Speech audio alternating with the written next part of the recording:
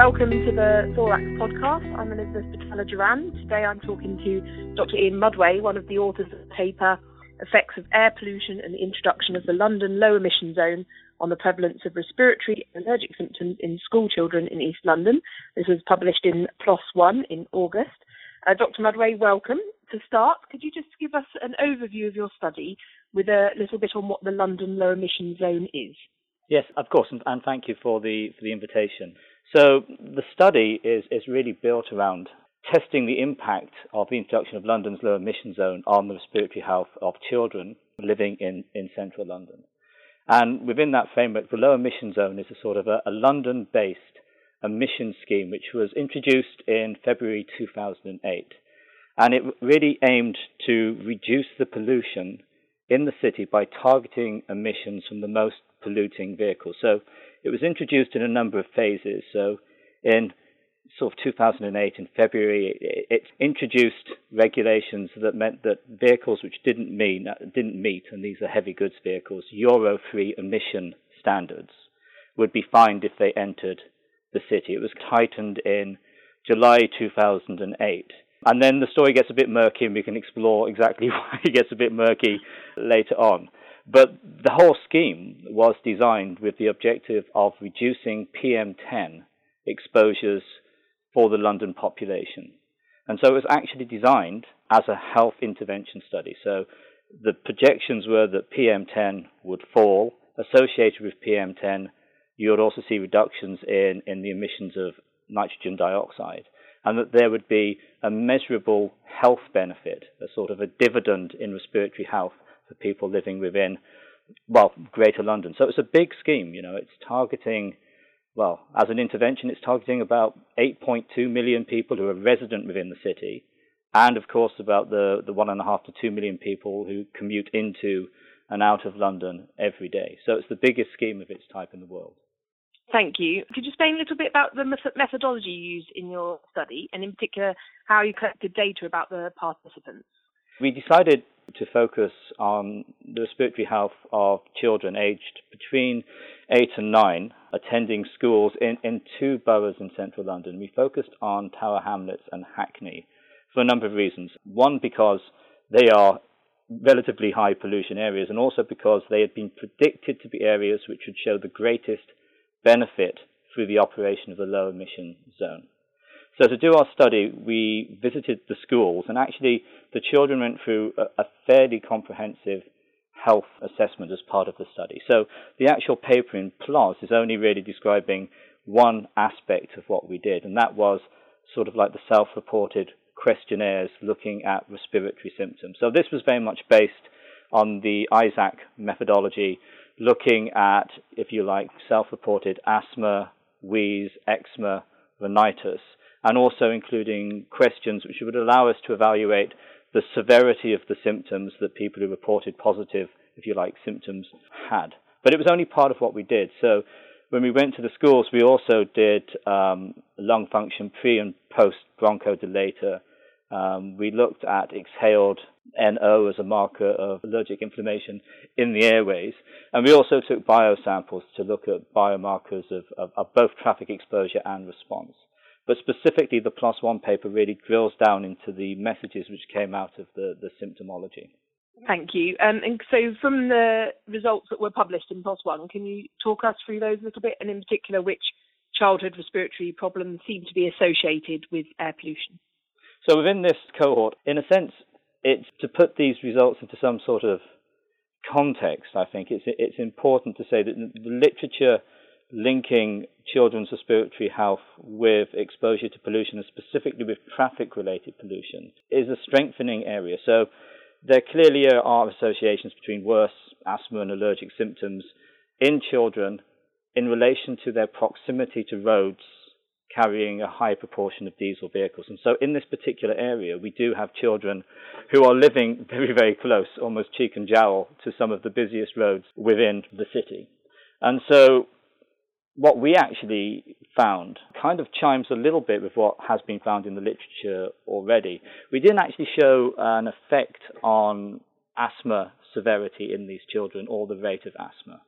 But what we did find, and this has been found in meta-analysis of a wide range of European studies, that there was an effect between symptoms of rhinitis and also exposure to the pollutants that we were modeling. So what we're doing here is we're looking at the symptom scores, and then we're relating that down to modeled exposures in the children using a very high resolution dispersion model for London, which actually allows us to give exposure estimates based on the residential address of that child for varying periods. And in this paper, we've really focused on annual exposures because the questions we've asked are sort of related to asthma ever or asthma in the current year. But the key finding really is on rhinitis, and so it's sort of giving us an indication that with proximity to traffic and exposure to traffic-related pollution, we are seeing evidence of nasal inflammation in these children.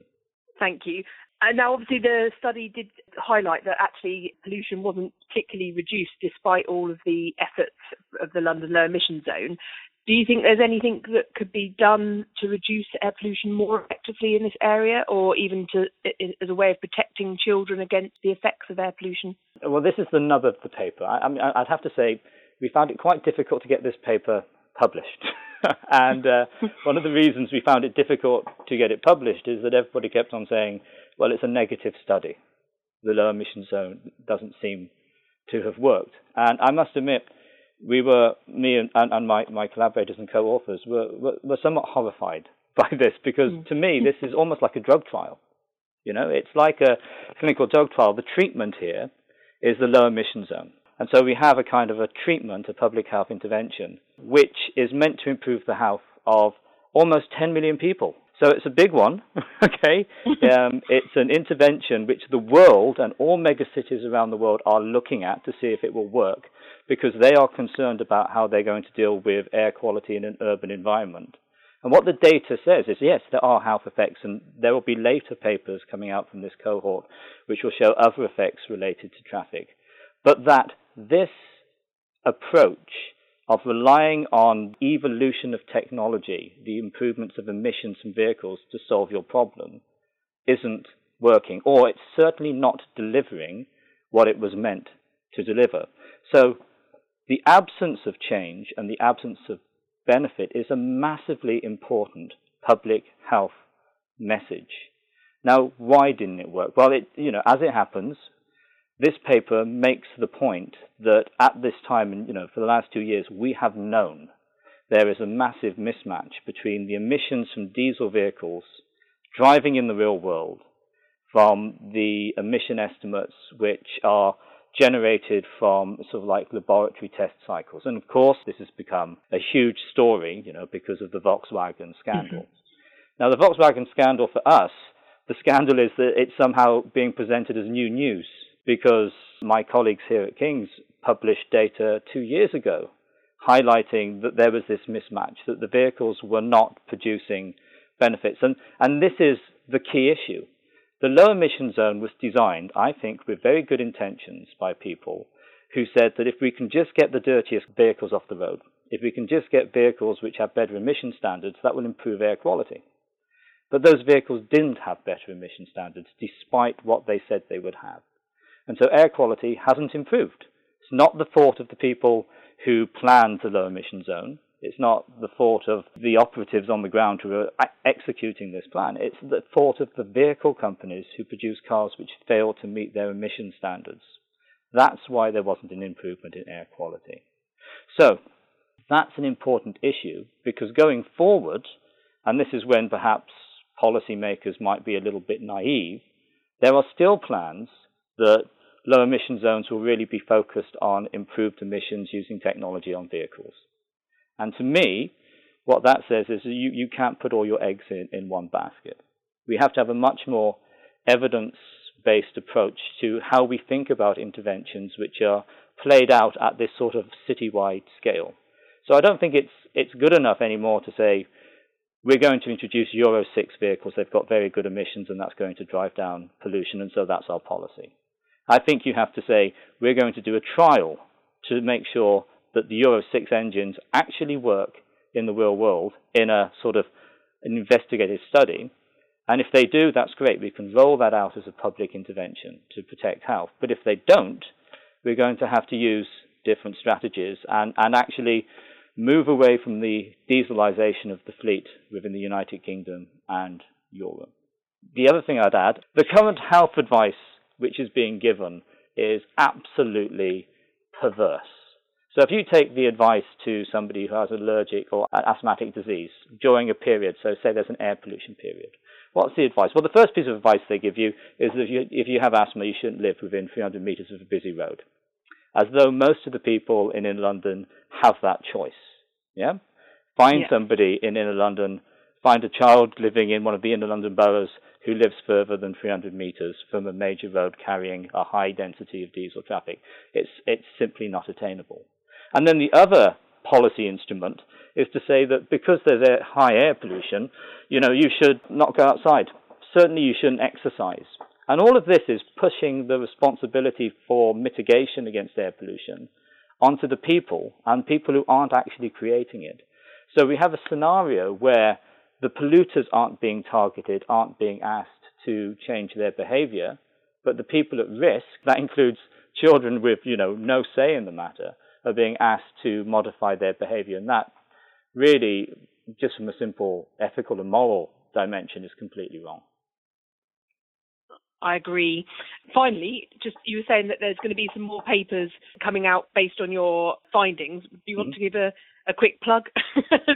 Well, unfortunately, the quick plug would depend on me saying, well, we've submitted one of our papers to Lancet, but they have to review it, and we have to survive peer review, of course. So you're always in that process of, they're in submission, but these things take a while to evolve. I'd say that the papers we have planned are, and I can't give too much away because obviously we're under peer review, have a much harder edged message. They show really profound, potentially life-limiting impacts of children living in areas with poor air quality. And again, buried within the PLOS One paper is a statement, and I think it might get lost. If people, after reading this podcast, sort of like journey towards PLOS One and have a look at the paper, within the paper there's a little nugget, and the little nugget is that, this really only covers the first 3 years of what is a 6-year study looking at the impact of the low emission zone. But over the first 3 years of that study, and we're reporting only the first 3 years of the study, 84% of the children in the study living in Hackney and Tower Hamlets lived in areas that failed to meet the EU limit value for nitrogen dioxide. And that is a national scandal. So we often have politicians or local government individuals telling us, that there are areas of our cities where there is, high pollution. And it's framed very much as though there are these hotspots, and we have to deal with the hotspots of pollution, and they're incredibly critical. But of course, they're only hotspots because that's where they're measuring the pollution. In fact, they shouldn't be looked at as hotspots. They should be looked at as indicative sort of sites, telling us something much more wider about the pollution in our urban areas. And certainly the idea that everybody living in zone 1 and 2 of central London and people living near major trunk roads, not just in London but in other major cities throughout the United Kingdom, are living in areas which are not compliant with EU limit values, have not been compliant with EU limit values for a very long time, and are not projected to be compliant with EU limit values until 2020, 2025, is really clearly unacceptable. Thank you very much for taking part. No problem at all.